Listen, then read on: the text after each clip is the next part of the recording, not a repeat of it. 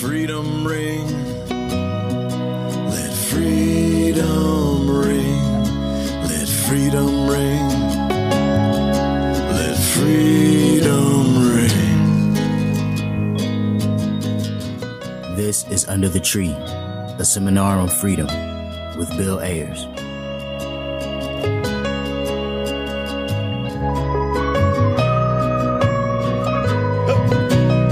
That was the singer-songwriter and freedom fighter Tom Morello with Let Freedom Ring, our podcast's hopeful theme song. Tom's generosity is an inspiration. He shows up whenever people are coming together under the banner of freedom in search of peace and justice. Welcome back to Under the Tree. I'm Bill Ayers, and I'm here with Light Eileen, Roxana Espos, and Palace Shaw, gathered in the spirit and the memory of Malik Alim for our seminar on freedom. We're transmitting, as always, on the Freedom Frequency, calling on you to join us as we look uneasily into the world we've inherited and struggle toward a world that could be or should be, but is not yet.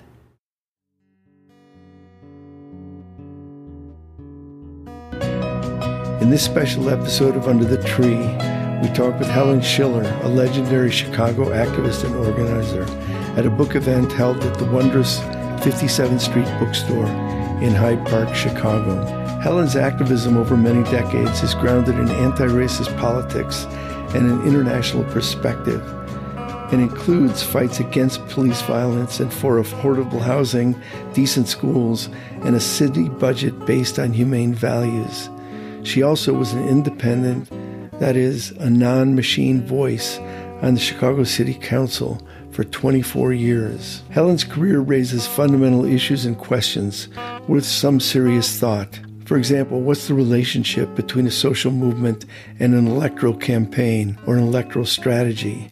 How do we walk on two legs toward fundamental change? On one leg, the mobilization of masses of people and fire from below, and the other leg, what we might call real politics, or the ability to get stuff done. I think that this is something that gets often confused in movement circles, that we sometimes think a campaign is the movement, and we lose sight of the fact that any successful campaign has to grow out of the movement, serve it, and be accountable to it. Let's go to the bookstore and talk to Helen Schiller.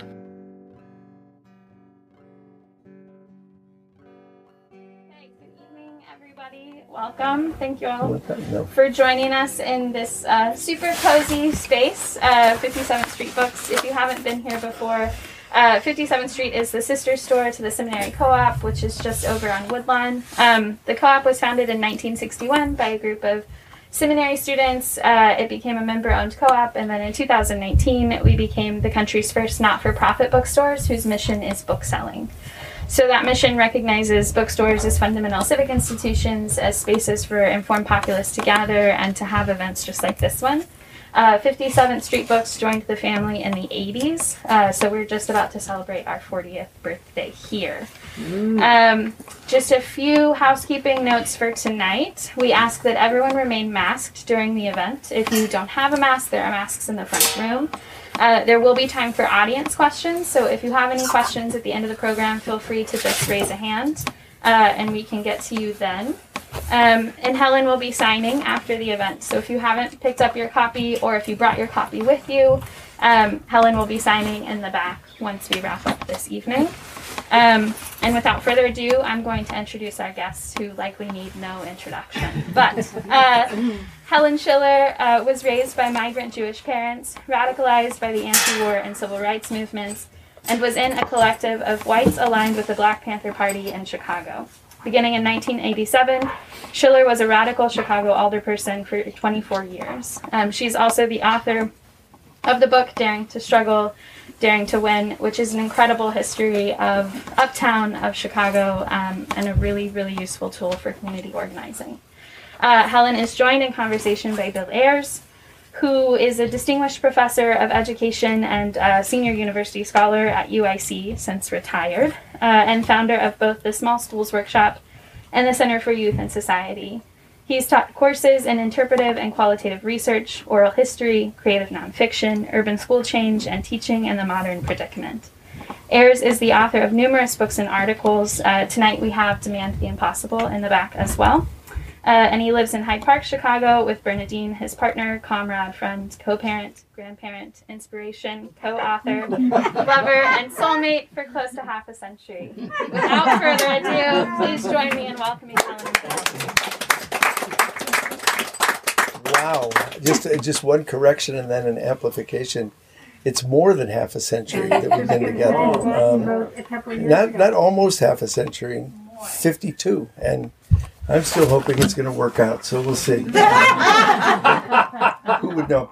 Anyway, it's great to be at 57th Street Books. I have longed and missed very deeply being together, and I'm glad we can be together, and I hope we all stay safe. But I want to say two things before we start. And first is that 57th Street and Seminary Co-op are destinations, and they are public spaces. And I think it's hugely important when we gather here to remind ourselves that the public square is disappearing before our eyes. The public square is being erased. And that means when we find institutions like this, we have to support them. We have to embrace them. We have to make sure they'll be here tomorrow, and for our kids and for our grandkids. So I encourage you to buy a book tonight. Most of you are regulars. Many of you are regulars here. I know you. But I encourage you to buy this book, 2 copies, one for you and one for a holiday present. But if you're not inclined to buy this book, buy Moby Dick and Helen will sign it. But the point, as long as you promise to give a 5-star review on Goodreads. Exactly. But the point being that we need to support the institutions that support us, and this is a public space where we can face one another. I would say without masks, but even with masks, authentically, and have real conversations about matters of real importance. So please buy a book before the night is over. Second thing I want to say is that my comrade and colleague Roxana Espos is here. We have a podcast called Under the Tree, a seminar on freedom, and we're taping this in part because we're going to amplify this conversation and hope that you'll look for Under the Tree. When I tell people our age that we have a podcast called Under the Tree, they say, "Where can I see it?" You don't see a podcast, for those of you who don't know. You actually listen to it. But I urge you to check out Under the Tree, a seminar on freedom. And Helen Schiller will be part of our repertoire in the weeks ahead. So without any further ado, I'm so grateful that Helen has written this book and grateful to be here in conversation with you. We go back a long way in terms of overlapping commitments and struggles and campaigns. But Helen is an institution in Chicago. She served 24 years on the Chicago City Council as an independent. And to get through that and still be standing and smiling is an extraordinary... I'm smiling because I'm gone. Because you're not there. Well, you did some remarkable things there, and most of it, all of it, I think, is documented in this fine book. But I think that I'd like to start by right today and then work backwards and talk a bit about the book. I know when we talked a week ago that you were on your way to Georgia. Mm-hmm. And so since most of us are feeling kind of sharp-edged about what just happened, maybe you tell us a little bit about your trip to Georgia, why you went, what you did, and how you're feeling about the outcome. Well, I went because I wanted to make sure that Warnock won. And I was with a friend, with Phoebe Helm, who is from the north side, so I don't know if you guys know, but she used to be the president of Truman College. And so we went. We knocked on 450 doors in 3 days in a northern suburb of Atlanta, suburb just north of Atlanta. It was really coming from Chicago, not really ever spending much time in the South, knowing Atlanta had its own history and was a little different. Even so, we were in several working class communities. We were in an upper middle class community, and every community we were in was incredibly diverse. Nothing, really, just incredibly diverse. It didn't matter where we were. Everybody was there. Also, there was, I don't know where, people there were a lot of people that weren't home, but everyone who was home, actually, we had no problem talking to. It was the easiest canvas I've ever done. Why is that, do you think? Just I don't know. Yeah. I mean, there were so many different factors, and I don't know the area, and I don't know the community. But you know, a lot of people we canvassed for 2 days before the election, and then we did get out the vote stuff. But it was the same kind of canvas, and it was, you know, so I the first time, for most of my early canvassing experience had nothing to do with technology.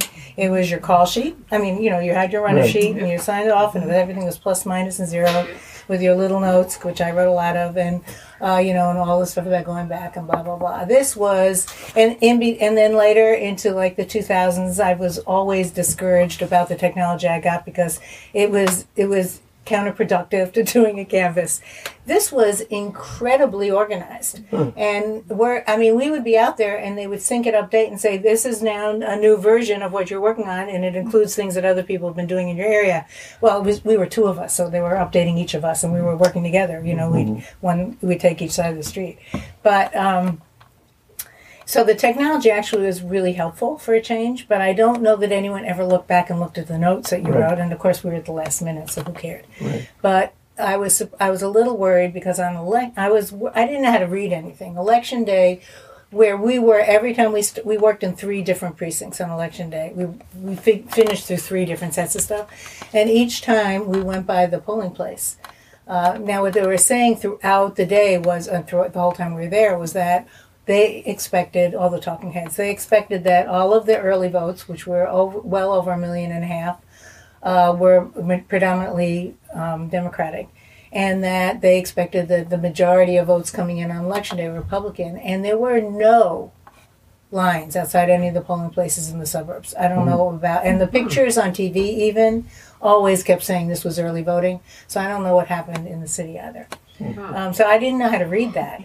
And when we were watching the news returns. We stayed at the hotel. We didn't go to the events. We were watching the news returns, and we kept switching around until we got to one of the stations that was showing you the comparisons with the primary. I mean, with the general, because that's the only way to have any kind of judgment. So when they brought up the county that we were in, and we saw that in that county, Warnock was 62 or 63% consistently all the way through, and it was a little higher than in November. We were like, we got a little calmer. I was like, and you know, because it started out with them very high because they first we all were watching it, right, and then it got really tight. So when it got really tight, I'm like looking very carefully at where they're talking about everything. But at some point, it became clear he had it regardless. It started to go up, and I was finally relieved. But there was a few moments there where. And he came out he was running around, I guess, in his bus, greeting people working on election day. So he came to the Democratic Party headquarters that we were working out of in Gwinnett County, where we were. And so at lunchtime. And it was, they actually covered it on the press. CNN actually took a picture of everyone, and Phoebe was in it. I decided I was going to be a photographer, actually. So I was taking pictures. So, you know, they went, and it was heartening to, you know, just see how, it was important. It was important to the people who were doing work all day. But he was really good. He was very clear. He wanted everyone to understand that the election wasn't in the bag. That there was a lot of work. We had to keep working. We couldn't just give up in the middle of the day. And the most important thing he said for me at that moment was that his job was to represent and have heard ordinary people and find solutions, which of course is one of my things. So I really totally appreciate that. Yeah. But you know, one of the interesting things to me, and we do get caught up, and we were caught up, and very relieved at the outcome, and he seems like a really authentic and decent guy for his whole background. Speaks to very good issues. But you've been an activist, an organizer, and a politician, and I'm interested in Georgia as well as right now naming this political moment. What is the relationship between movement building outside the electoral world and electoral politics? We don't move forward without it. So, without the mass movement? No, not at all. I mean, I think that, and you can actually, let me just decide, on Tuesday, we had planned to come back later in the day on Tuesday in case they needed some work done on perfecting ballots and stuff like that, but they didn't need us, so we went to the museum instead. Nice. And I was really struck by the way in which it's there's a museum campus there for those of you who haven't been there. So this is the Civil and Human Rights Museum is on the same campus as the Coca-Cola Museum, and what's the other one? It's that third one. It's a sports one, and the thing about it is that that's kind of. It seemed to me that was sort of the way Atlanta was. That all of the struggle that had gone on in Atlanta, that it harkens to me what Harold used to say about that he needed 20 years to have any kind of impact on institutional racism and institutional corruption.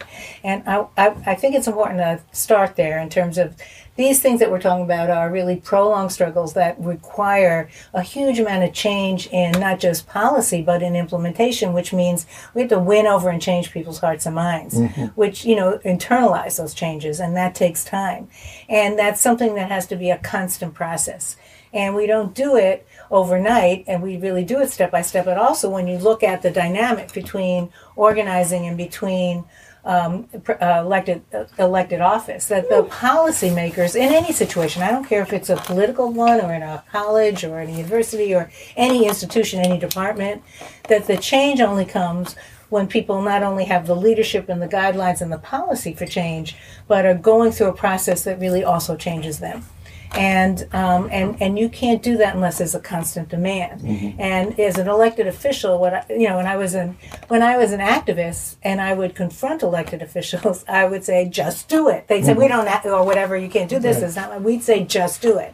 As an elected official, people would say that to me, and I would go in my head, yeah, now how the hell do we do that? And how do I explain that what I need?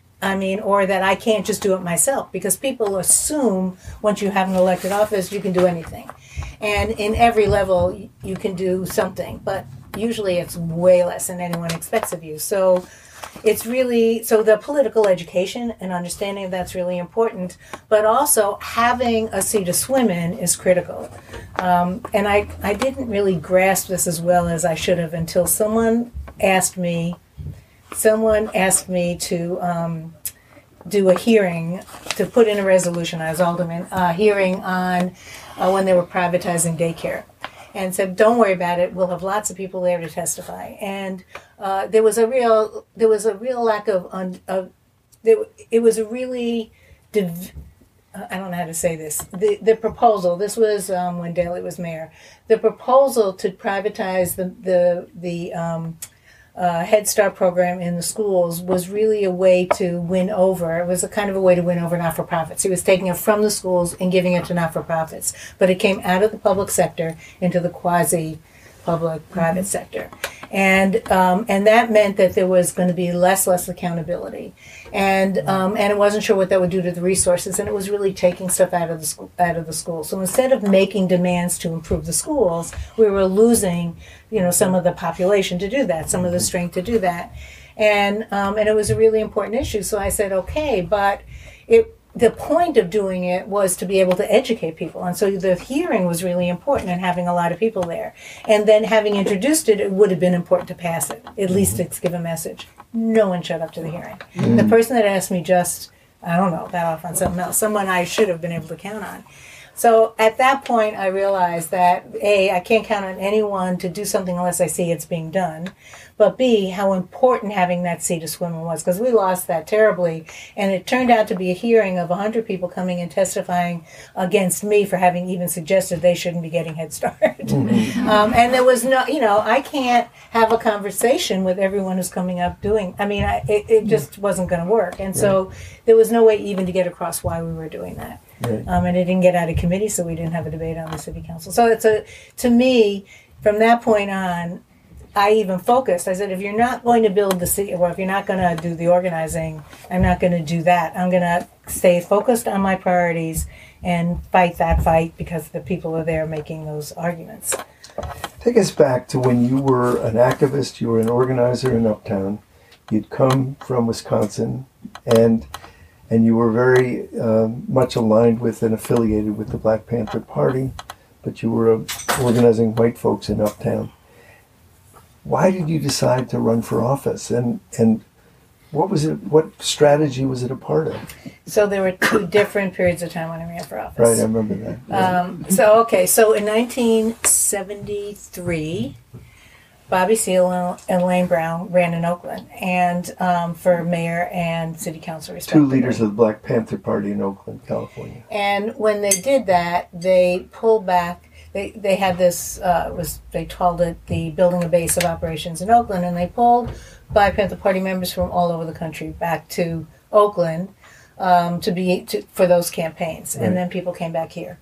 And the conversation, which is the important thing, was about elections are another survival program, survival pending revolution. And the idea of the survival programs was that we couldn't depend on a racist government to provide the solutions to people's problems. That we had to be able to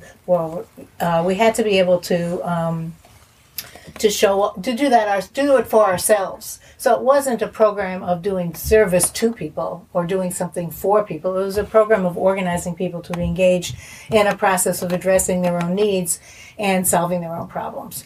And in the course of it, showing what was possible and making the demand. So that's what all the survival programs were. So that was a definition of electoral politics. And then in 1974, probably the end of 1973, Chacha Jimenez and the rest of the young lords who were underground in Wisconsin or Michigan, I'm not sure where, came, I guess Michigan. Well, they were underground. How would you know? Well, they told me after the fact. Yeah. They came back to Chicago. He came back to Chicago, dealt with most of his, enough of his legal issues so that he wasn't in jail, and proceeded to announce, we were at the announcement, that he was running for alderman of the 46th Ward. They set up a headquarters in the northern part of Lakeview, which at that point was about 3/4 Puerto Rican. And that was the southern part of the 46th Ward. So that was all of 1974. It was a year of 2 hours night sleeps. And that election was in February 75. And Chacha did remarkably well. But he did very well. And we won a bunch of precincts in Uptown and Lakeview. And then, and then Harold Washington, when he ran in 77, we said, okay, we coordinated the ward for him and ran his election up there and actually ran around with him all over the north side. And then in 1978, the alderman of the 46th Ward resigned. We'd resigned in 77, and a special election was called in 78. And the ward at that point was Uptown, which was a bunch of you'll see the description in the book, but essentially it was people who were not registered to vote and were pretty much invisible, surrounded, except for those who had ties to the machine, surrounded by 10,000 predominantly Jewish voters on the lakefront, and then and high-rises, and then before they were condos, or just beginning to be condos, and then there was a ring of single-family homes, which was middle-class folks. And so it turned out, so we needed somebody who was Jewish, we needed somebody who had a bachelor's degree, and, preferably a woman, so I was it. You were Jewish with a bachelor's degree, damn. So I remember the very first speech I had to make. It was at Truman College, and the podium was like over here where that chair is, and I'm walking to the podium, and I froze. I mean, I really was not, ready for this. I was not a public speaker. I was pretty sure. I froze. And Slim Coleman came up behind me, put his hand right on my back, and pushed me. That's an image. I like that image. It's true. And I'm like, oh, my God, now I actually have to do something. So I don't even know what I said. I learned to speak after. So that was that election. So in 78, it was a special election in, April or May. I did not very well, but we learned a lot. And we kept running. We were doing lots of things, and they're all described in the book. This was one of the hardest chapters to write because it was so much happening at once. In February, I came out ahead. I got 48% of the vote or something, but not 50% plus one. So we had a runoff, and I lost the runoff by about 150 votes. But we learned over the course of the next couple years about how they stole about 2,500 votes because people came over to our side. And that is the reason I was able to win later. But But that was the first one. But you were also embedded in a social movement. You were embedded in an organizing Totally. strategy. It wasn't a separate event. No, and it wasn't me. And it wasn't an individual only me. event, Yeah. right. Yeah, this was, I think the interesting thing about this, which is important, is that often when I've thought about this, I was very insecure about the whole thing, and I was insecure about becoming the alderman, which I didn't know what that meant at that point. We had done a lot of work about voter registration. We knew, I'd done this whole analysis, and we took all the people that were eligible to vote in the ward. We identified, by age and where they were and how many people in every apartment, and used all the demographics, and figured out that, and then looked at who had voted, and figured out that literally 17% of the potential voter population had elected the former alderman. Right. So we we did a lot of voter registration, which we had actually started doing in 1973 as a part of a campaign against police brutality and to establish community control. And the Black Panther Party had been working all through the beginning of 1973 to develop an ordinance for community control police, which I still have the copies of. Nice. And we had a conference. They had a conference at UIC in June of that year, and the plan was to launch a campaign for community control. And so we were doing voter registration all through that. And we just kept doing it. So then we went to our churches, and then we kept doing it even for my stuff. And we would get into, because it was a way, we needed support. One of the things that we were dealing with, you couldn't do anything without the machine right there behind you. So you had to be building support. And we were engaged we had proven that even though we had an uptown health clinic, we had at least 100 or 200 somewhere. I don't know if I have the number in the book, but a huge number of storefront clinics that were, they were just welfare mills, that people weren't getting health care. And one of the particular problems we faced, or people faced in the community, was black lung, because there were a lot of people there from Appalachia. But it wasn't the only problem. There was There was constant problems with lead poisoning, with salmonella poisoning, with heart disease and diabetes, and everything that we know. Our infant mortality rate in Uptown at the time was 25%. It was crazy. So we were demanding. We wanted a clinic. And it was suggested to us by Quentin Young that he could work with us to do it, and we got Houghton, even though they were fighting to work with us, who was the head of the Health and Hospital Governing Commission. But we needed to be able to get resources, so we applied. So I did a study to prove that even though on appearances we had all this health care, we were actually a medically underserved area, and we proved it. They gave it to us. In fact, it was the first community in the city that got designated as a critical manpower shortage area. So this is the same time we're demonstrating against the Board of Health for their health policies, and we get this, and they call me up and ask me if they can adopt my research. Nice. I was like, sure. Nice. Anyway, so that was going on at the same time we were running the election, and what we did constantly every time we had an event was a health fair to be able to prove, people actually responding directly. And I can't remember why I started telling you that story. Well, one of the things I want to underline about what you're saying is that good organizing does involve mobilizing people. It involves real research. And one of the things I sometimes feel we need to double down on today is serious research, serious study, so that we know what we're talking about, and it's not just a vague idea. And that's something that you did with the health, but you and others also did it with policing. And it's interesting to me, I reread recently the Black Panther Party 10-point program, written over 50 years ago, and it's as relevant today as it ever was. And it's at the back of the book. Yeah, and I know, and it hits all these issues directly, and those were the issues that you were mobilizing around. But that's because they really come from real people's lives. Yeah. So, we have to know all the stuff like you say, but it all really, the foundation for that has to be the reality of people's lives. Right. And I think that was really the key issue always. You were a housing organizer for a while, no?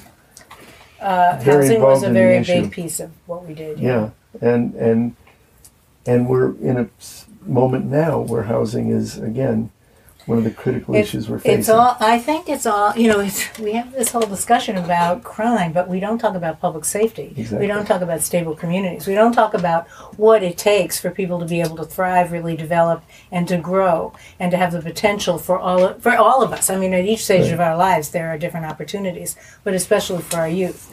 And for me, always, I mean, in Uptown it was a no-brainer because there had been because the whole plan, the way in which Chicago did development in those days was so highlighted there, and yet people were still fighting so hard. So we had the city come in with a series of proposals for developments that were supposed to benefit the people who lived there. First the college, then the health center, the Uptown Health Center, and then this middle school that was originally Arise, now Uplift. And all of those were supposed to benefit the people who lived there, and to each of them, the effect was they were put on the very place where the people they were supposed to serve lived, so they were being forced out. So, but everyone in Uptown who was living in Uptown in 1972, almost to a person, had been displaced from somewhere else. Mm-hmm. So once anyone was talking about let's fight displacement, they were like right on board. It wasn't like you had to explain to anybody what was going on. They knew it. And so it was the potential there to create such a diverse group of people to be engaged. They may not have even ever wanted to cross each other's paths or be in the same room with each other, but they got there because this was a fight they all agreed on. And always related to all these other aspects of our lives that destabilize our families and our households. So I think it's the core of it. You cannot deal with, to deal with crime means to make people victims and to blame the victim. And what we need to do is demand real public safety, which is stability in our communities and access to all of the resources that every single one of us needs to have a full life. Right. Yeah. In the city council, I have a zillion more questions, but I'm going to ask two more, and then I want to open it up. Helen and I agreed early that everyone should be able to get into this conversation, so I'm using my monopoly power for just two more questions. And one is, as you're in your 24 years on city council, as an independent, fighting the machine, often growing out of this Uptown organizing, what were some of the victories that you feel most satisfied with, and what on your agenda never got to where you wanted it? Well, the first thing that never got to where I wanted it was the police. Yeah. There's changes. There have to be some changes, but for the most part, every single change was illusionary, as far as I could tell. Right. And I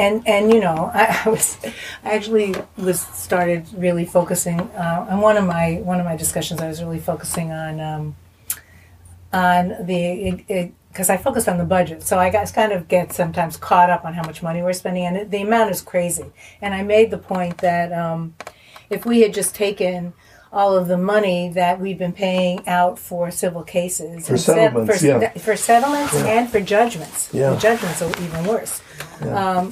Because it's not just the judgments, but we've been paying outside attorneys. So between all of that we would never have to have raised the property tax in order to pay for the pensions, because we'd have had more than not just enough money to pay for the pension deficit, but for other things. Schools. Yeah.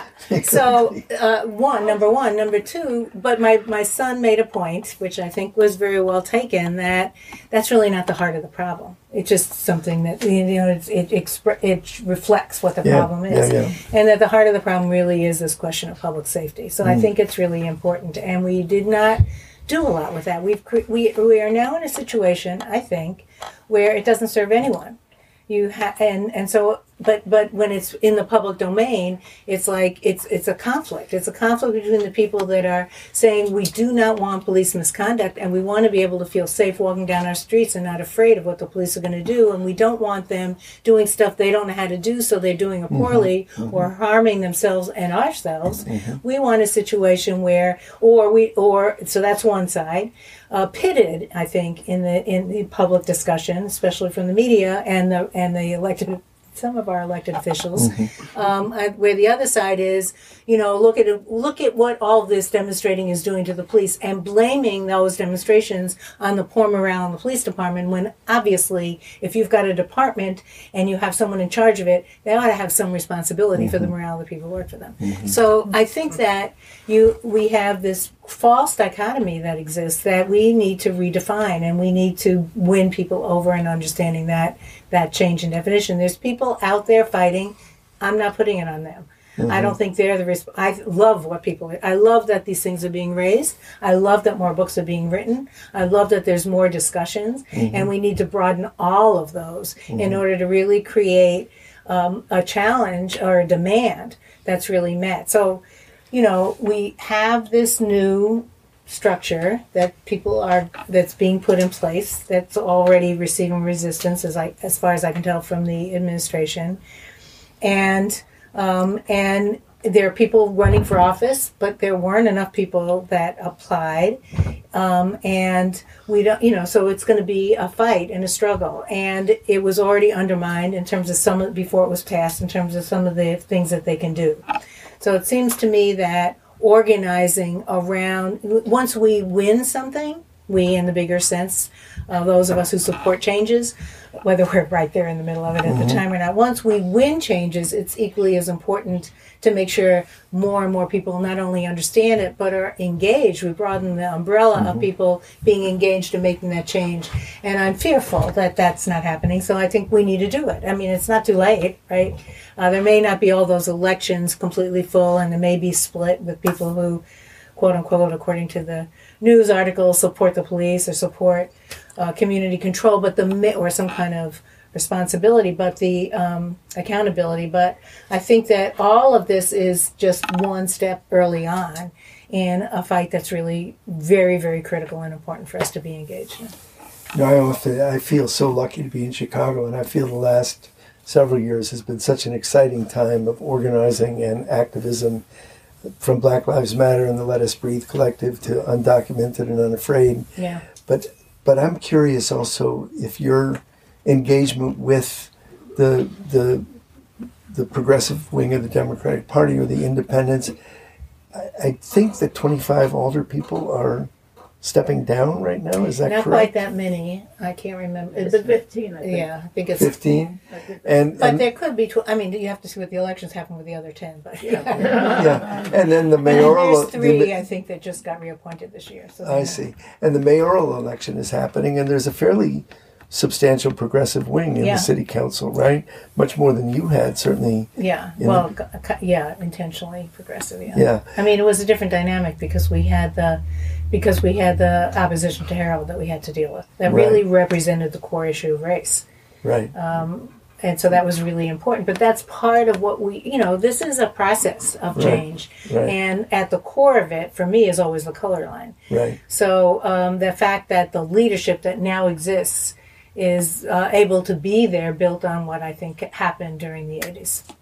Yeah. That what happened, meaning fighting back. Yes, I mean the whole starting with Harold's election, right, and which kind of became what sort of the center point and the flashpoint for the reactionaries and racist, but sort of racist response that people had to make a choice about, and the demands that he was making on, and the changes that he made, the different way in which he practiced politics in Chicago, showing that there was a different way to do things, and that you could really respond and people to the needs of people, and they didn't have to be invisible, and people could be engaged themselves and all of that.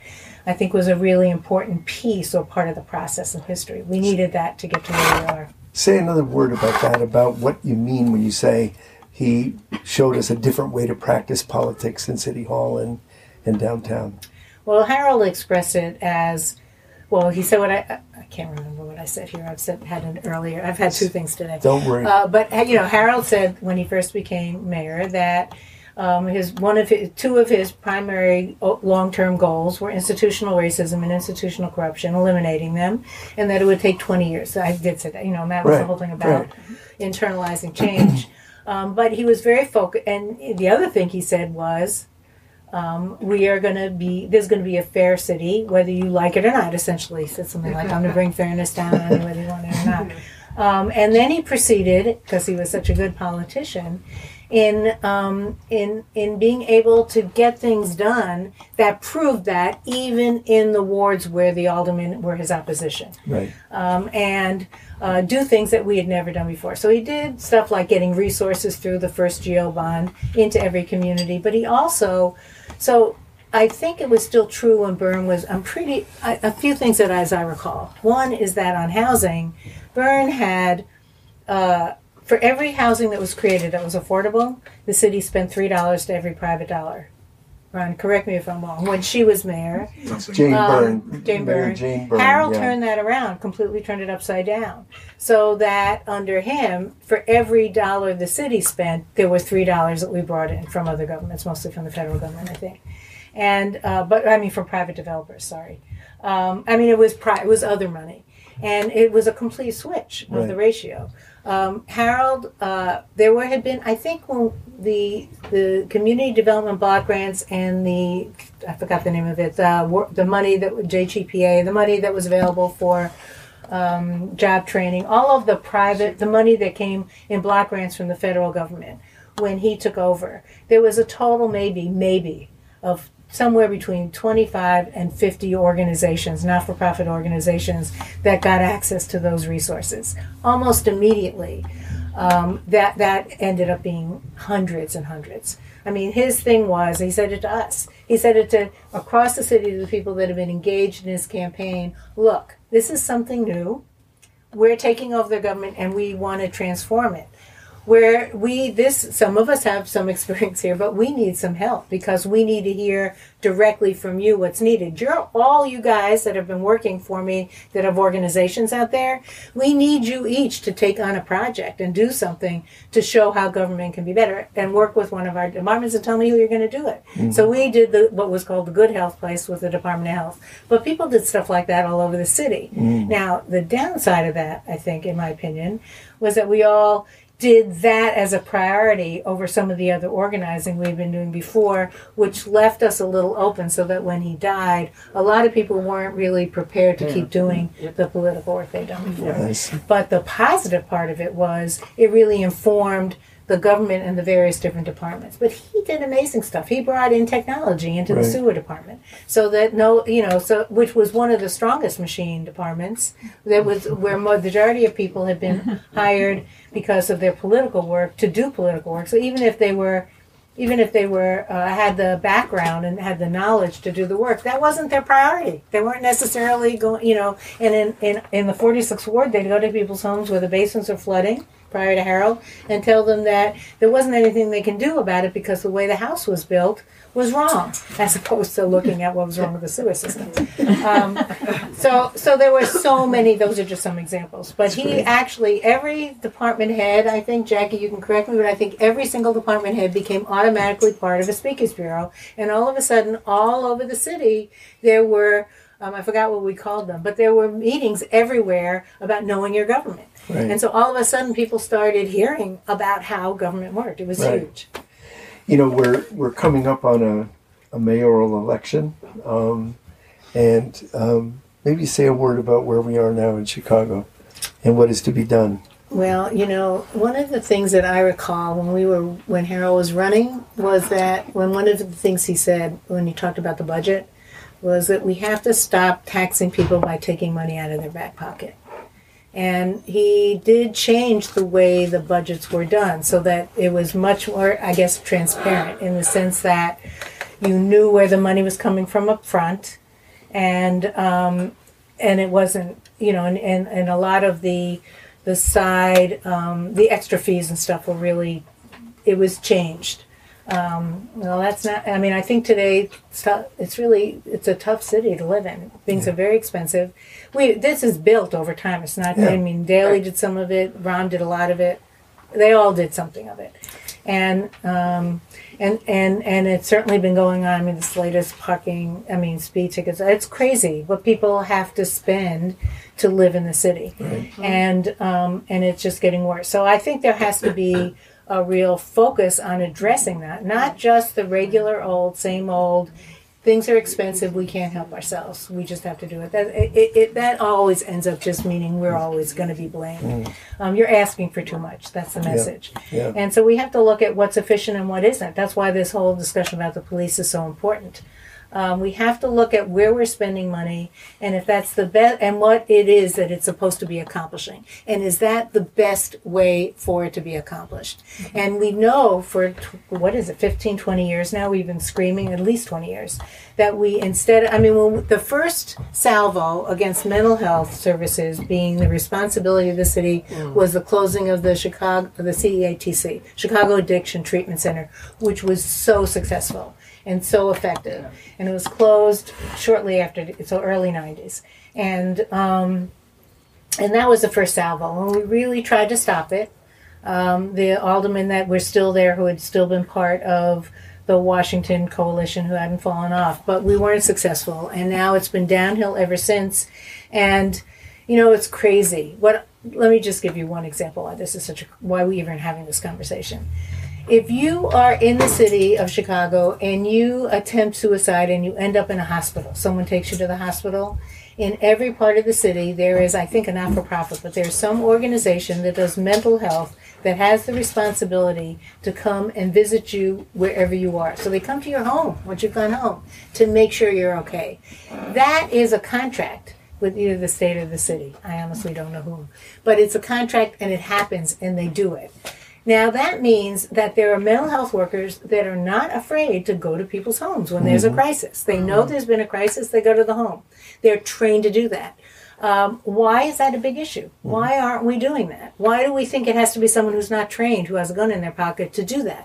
Why aren't we saying, let's ask the mental health service providers what it is they need and how they would organize a response to mental health emergencies? And some of them will tell us, those of them who have been in situations where they think there may be danger will tell us what they think they need. And then we can figure that out. But instead to say we have to do it this way when almost every time we do it there is some kind of violence that occurs it makes no sense. And then to say we're going to do it and then to be demonized for suggesting that there ought to be a change and labeled as being anti-police because you've done that is insane. That's just a way to make sure there's no change. And then we leave the status quo the way it is. Is this question going to be on the agenda of the mayoral election? Is this going to be a top level issue? Well, I don't know. The last election, it wasn't. It wasn't. Well, mental health was, but not in this regard. Not related to the police. And when people talked about, I think that this is a good example of where it's necessary to have a seat to swim in. That there has to be a conversation that's not a polarized conversation, so it has to be broader than just the activists. But we need a campaign. I think we should really do a campaign in the papers and elsewhere and do whatever we can to have the conversation about what makes sense in terms of looking at when things are working and aren't working. Right. Who needs to be involved in that conversation? What are ways that other people have done it? This is off the topic of the police, but when I read that in Houston, they had housed 25,000 homeless people. I'm like, why aren't we talking about that in Chicago? Exactly. So I'm sure that there are similar things like that everywhere. Well, it's interesting when the activists went out to the neighborhood where where Rahm Emanuel's proposed building the cop academy, and they canvassed and they had 10 issues on a sheet, and they asked people, if you had $95 million, what are your priorities? The cop academy didn't make it above 10. That was the bottom of the agenda. Everybody wanted mental health, schools, parks, a zillion other things. You need a nourishing environment in order for our children. Right. We don't need police in the schools. We need a nourishing environment, and we need to give the teachers the tools that they need, not just in a classroom, but the support, the moral support they need in the structure and way it works. We don't need multiple layers of bureaucracy. We just need to get, so whatever. You and I agree. I want to open it up, and let's have a conversation. Yes. And please introduce yourself. My name is Robin Charleston. I work for the city briefly under Harold Washington. But when you were talking about displacement, and disruption of people's lives by displacement. It made me think about the breakup of the large public housing projects and what's happened or hasn't happened to the people since then. And I wonder what you think, or just some of what you think, about what could have been done instead, and what could have been done after, and what, if anything, can still be done for the people that left and their kids and that sort of thing. Well, what's obvious from the census is that significant numbers of people have left the city. And I suspect that they've left to, I know some people who've gone to Indiana and ended up in Section 8 housing that exists there. I have no idea where everybody went. I assume a lot of people went to the south suburbs also, into communities that had already didn't have enough resources to begin with and haven't gotten any assistance. Right. A lot went to communities in Chicago without any kind of backup or support, and went into communities like, I know a lot of discussion with other aldermen at the time, like Chatham, where they went in and they moved into apartments, the second floor apartments, the second extra apartment, where the people who are living there now were elderly, not really prepared to be able to manage an apartment. They would just needed the extra income. So they rented out the apartment, and no resources in the immediate area for the schools were a little bit far away. There might have been a school, but some of those was closed down when Ron became mayor. But not enough parks and not enough, not a process that help people be integrated into the communities they were going, or that people in those communities could be part of the process of conversation about needs that now the community had, that it wasn't approached like, we understand that people are coming out here, because there were resources in public housing, even if it was poorly done, or theoretically, and there was money for it. So there was no attempt to create a relationship between that and a source of resources and an agreement, even, if you will, with CHA to be able to make sure that people had what they needed. It wasn't disruptive to the community. And it's much more complicated. It's a much longer conversation. But I think that, like everything else, the perspective, not my perspective, but the overall perspective was, it's a problem, let's just get it away, we don't have to think about it. And the housing is poor, so we'll just tear it down. And it's the same thing. I start in the book, and I think it was in the introduction, where I talk about in Uptown, one of the early arguments that I consistently had was that I would complain about tearing housing down, and the response was, "Well, this housing is horrific. You've even said that. So what's so bad?" And what's so bad is that people are already destabilized, living in the best possible situation they can find, and now you're telling them they're going to take it away, and the only alternative is worse. So unless you create a better situation, you're not doing anything. It's not real. You don't care. It's hypocritical, and I think that was the case here. So unless there are people who will really disagree with me, and some of my friends who think that there's been a great deal done with CHA. I don't think the point was to maintain the number of good units that you had. The point was to make sure that everyone in the city of Chicago had access to decent, affordable housing, and I don't really care how you get there. And I say that as an elected official as well as an activist, and we just didn't do that. We didn't do it, and it was a huge struggle. We were able, I think, when I first became alderman, talking about, even when Harold was there, talking about affordable housing, that first summer when the developers did a whole campaign against me and went after me on affordable housing, most of my colleagues were terrified to talk to me about affordable housing, and really pulled away. And Harold and I talked about it, and he said, "Well, so what's up here, Helen? Because you're really getting jammed." And I told him my perspective, and he said, "Great, we had a plan." He said, "We're going to do that, but we'll focus on it in January after the election. After the budget's done. Mm-hmm. We start the new year. I think that there was going to be slight changes in who was doing what in the city government, and it was committed. But we had to get through that conversation. And I think that, therefore, there wasn't any kind of real will. He had a will, but there wasn't a will in the council. I had to work on that. And when he died, it would have been, if he had lived, because everybody would have gone, behind him, would have followed him. When he died, the first council meeting we had after he died, they killed the proposal that I had on the table. Gratuitously. They didn't need to. They just didn't have to call it up for a vote. They killed it. So when we finally got an affordable housing ordinance in the late 90s, that was a real victory from my point of view. It wasn't solving all the problems, and it meant we now finally had a political will, enough of a political will to get some support for some money to do some housing. But throughout the 90s, the commissioner, especially in the middle of the 90s, no, it was like she didn't think that you should do affordable housing. So yeah. Susan Zesch. Just to follow up on that, right now, I just want to make a footnote. There's this very interesting proposal to raise the transfer tax on real estate transactions that are over $1 million. Yep. And the city council, members of the city council under the direction of Lori Lightfoot, stayed away from a meeting that there couldn't be a quorum, so it couldn't even be considered in front of the council. That's right. Last night, I got a phone call. I'm one of the few people in the city who still has a landline for a supposed political survey, which was really a tirade against the transfer tax to tell you how horrible it would be. So that's an interesting issue to watch as a barometer of how different forces are lining up on the question of creating a fund by taxing the rich to provide more services and housing for people who are. So that's not new. No, but it got closer than it ever has before. Yeah. But you're absolutely right. You know, in 1991 or 90, I proposed that we have a city income tax because of all the people that live out of the city and work in the city. And I showed how if we did that, we could eliminate the property tax, the city's portion of the property tax. We'd have enough money to put a huge amount into affordable housing, and we'd have enough money to start a real recycling program. I still have all the stuff on it.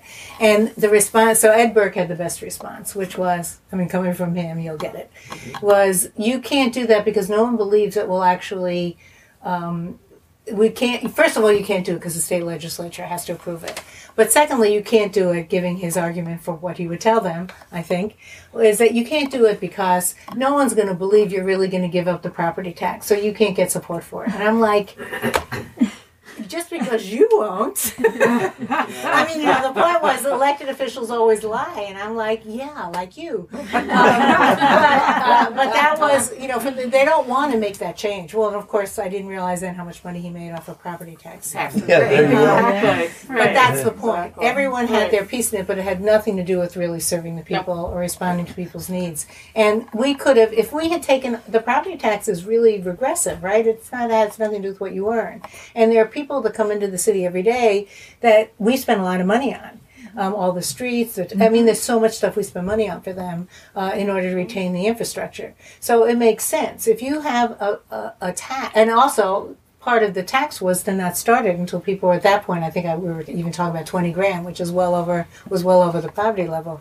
If you don't start taxing people, you only tax people who really have more wealth, and you tax them because they're using stuff here.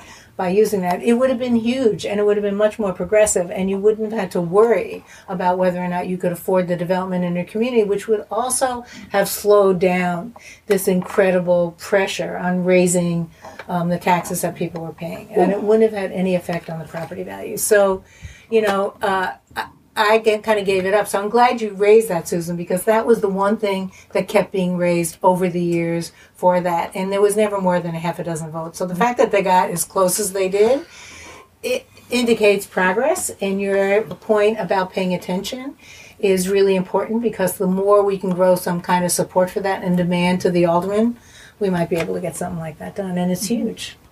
I was wearing my Tax the Rich baseball cap in the supermarket the other day, and somebody said, I really hate that hat. And I said, what do you want to tax the poor? They don't have any money. You know, it's like, what are people thinking? It seems like such a moderate. I think that people are thinking, I might be rich someday. Someday I'll be rich, and then I don't want to be taxed. Yes, sir. Inspirational opposition. Is there any... Your name. Oh, sorry, Corey Muldoon. Is there any connection between the work that you did in SDS and the work that you were doing in Uptown? And like, you know, I know that the timing might not be exactly right. Not exactly right, but she was in SDS too, and her brother was also. So how did that movement impact the student movement, the anti-war movement? Well, I mean, clearly for me, the student movement, it's how I got involved in actual action. I mean, it wasn't like I wasn't thinking about stuff before, whatever, but it connected me to all of these other issues. It was really important. The other thing that I would say to that is that you embody this as well, but you were in the anti-war movement, you were an activist there, and you went to Cuba. And that movement was very, very much an internationalist movement. And I think you've brought your internationalist perspective into your work here and into City Hall. Yeah, absolutely. So in 1968, in 1968, I went on a SDS trip. And I heard a funny story about this, Bernadine. That so I went on I wrote the. So I'm going to say what it is. I went on an SDS trip to Cuba. It was 30. It was the goal. The idea was that there were 30 white students. It was actually one Puerto Rican student, but the rest of us were white students, middle class students, going to the federal government. And you might know the details of this better, but the federal government, as I recall, had there had been 5 members, I think, of the leading members of the Black Panther Party from the East Coast and the West Coast that were going to Cuba through Mexico. They had been stopped by one or another U.S. intelligence agency, stopped, arrested, incognito for a few days, and then sent back to the opposite coast from which they came, which is whatever they could do to disrupt it. So SDS decided to, in your face, we're going to send a group and challenge you to do the same. Of course they didn't, but so there were 30 of us, and we went through the same path. And on the trip, so that was a trip I was on, and all of what you just said, Bill, is true about consciousness and awareness. But on the trip was a guy who had been organizing in Uptown as part of Join. His mentor had been what's his face, the guy from the People's Church. Preston Bradley, and he got in. He sort of inserted himself into the movement, and I believe what I heard. He was on the trip, and he was later the guy that was Orbach's chief of staff, who was organizing sort of young white people into a gang called the White Rebels and bringing political education to them of the Nazis and the Klan. By then we had learned that he had been an agent. But what I heard, Nazi stuff or pro-Nazi stuff? Pro. He was. It was Tom, a chap. right? Tom Mosier. Yeah. And so there's a story. All these stories. That part of the stories in the book. But what I learned recently was that Bernadine was supposed to be on that trip, and something came up, and you couldn't do it, and he was your replacement. So I think Klonsky told me that recently. From heaven to hell. Yeah. We are being signaled that we're at the end of an hour, and so. We didn't do what we said. We didn't do what we said. We didn't take in a lot of. We didn't take in enough, for sure. We could stick around and talk, but we're going to end the formal part. And I really want to end with one question, which is, we referenced the latest iteration of the centuries-old Black Liberation Movement. We referenced some of the great work going on in Chicago. But I think we also all feel the winds of fascism and reaction and white supremacy blowing hard. And so I'd just like you to say a word about this political moment and how you sort it out. How do you think about it? I think about it as acting defensively. Necessarily acting defensively. I started the book with a story about fascism, and I wrote the book out of frustration that there is the way in which the Democratic Party, there was a lot of conversation about writing the book since I was alderman. All my people around me saying you have to write a book, and I wasn't ready. And in 2016. I was struggling with, I have all these photographs, maybe I'm going to do that. Maybe I'll do a book about photographs. I spent 4 months in Cape Cod in the middle of winter, no one's anywhere around, in a little cottage that someone I had gone to high school with gave me for the winter to stay in, so, somebody was there. And I just worked on these photos, listening to the debate in New England in the primary, and every day getting more and more frustrated because it was clear that between both the Sanders camp and the Clinton camp were intent on destroying each other, and that every day it was less likely there to be any kind of united front in the end that had any kind of passion to be able to defeat Trump, who I was sure at least I was sure, was going to be the candidate. And I was freaking out. And so I said, I've got to I need a voice. I was really frustrated of a voice. So it still took me a few years to start writing, but that was really the impetus. I think this is a really dangerous time, and I see too many parallels actually to the 30s. And when I was writing the book and kept going back and reviewing what had actually happened here in the 30s, besides the obvious fact that came to me was that everything that was done, on the one hand, everything that was done by the WP and everything else was really an attempt to co-opt the left and revolutionary elements in a very dire economic situation in the country. But the other side of it was that even that almost didn't pass. That every single thing that FDR did was received incredible opposition from the Republicans, and almost everything included an element that was a Jim Crow law, and in relationship to the South.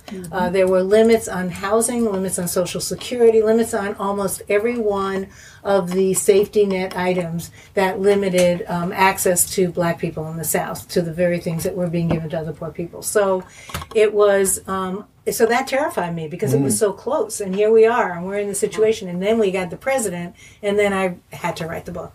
So I think it's very serious. I think we need to act defensively. I mean, when people were telling me, and all those commercials were coming about Pritzker in the election, and I was on various different radio shows, it was the only thing I could say. Yeah, I get it. No one's perfect. Yep. And people have done things, or with Biden. I mean, there are things that I totally disagree. And things that they're doing I think are horrible. But this is a defensive moment to hold the line against clear fascism, so we have the chance to do something about all these other things.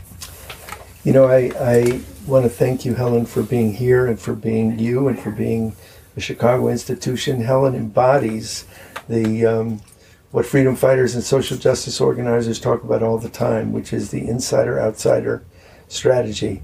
Really appreciate you being here. Thank you, Helen.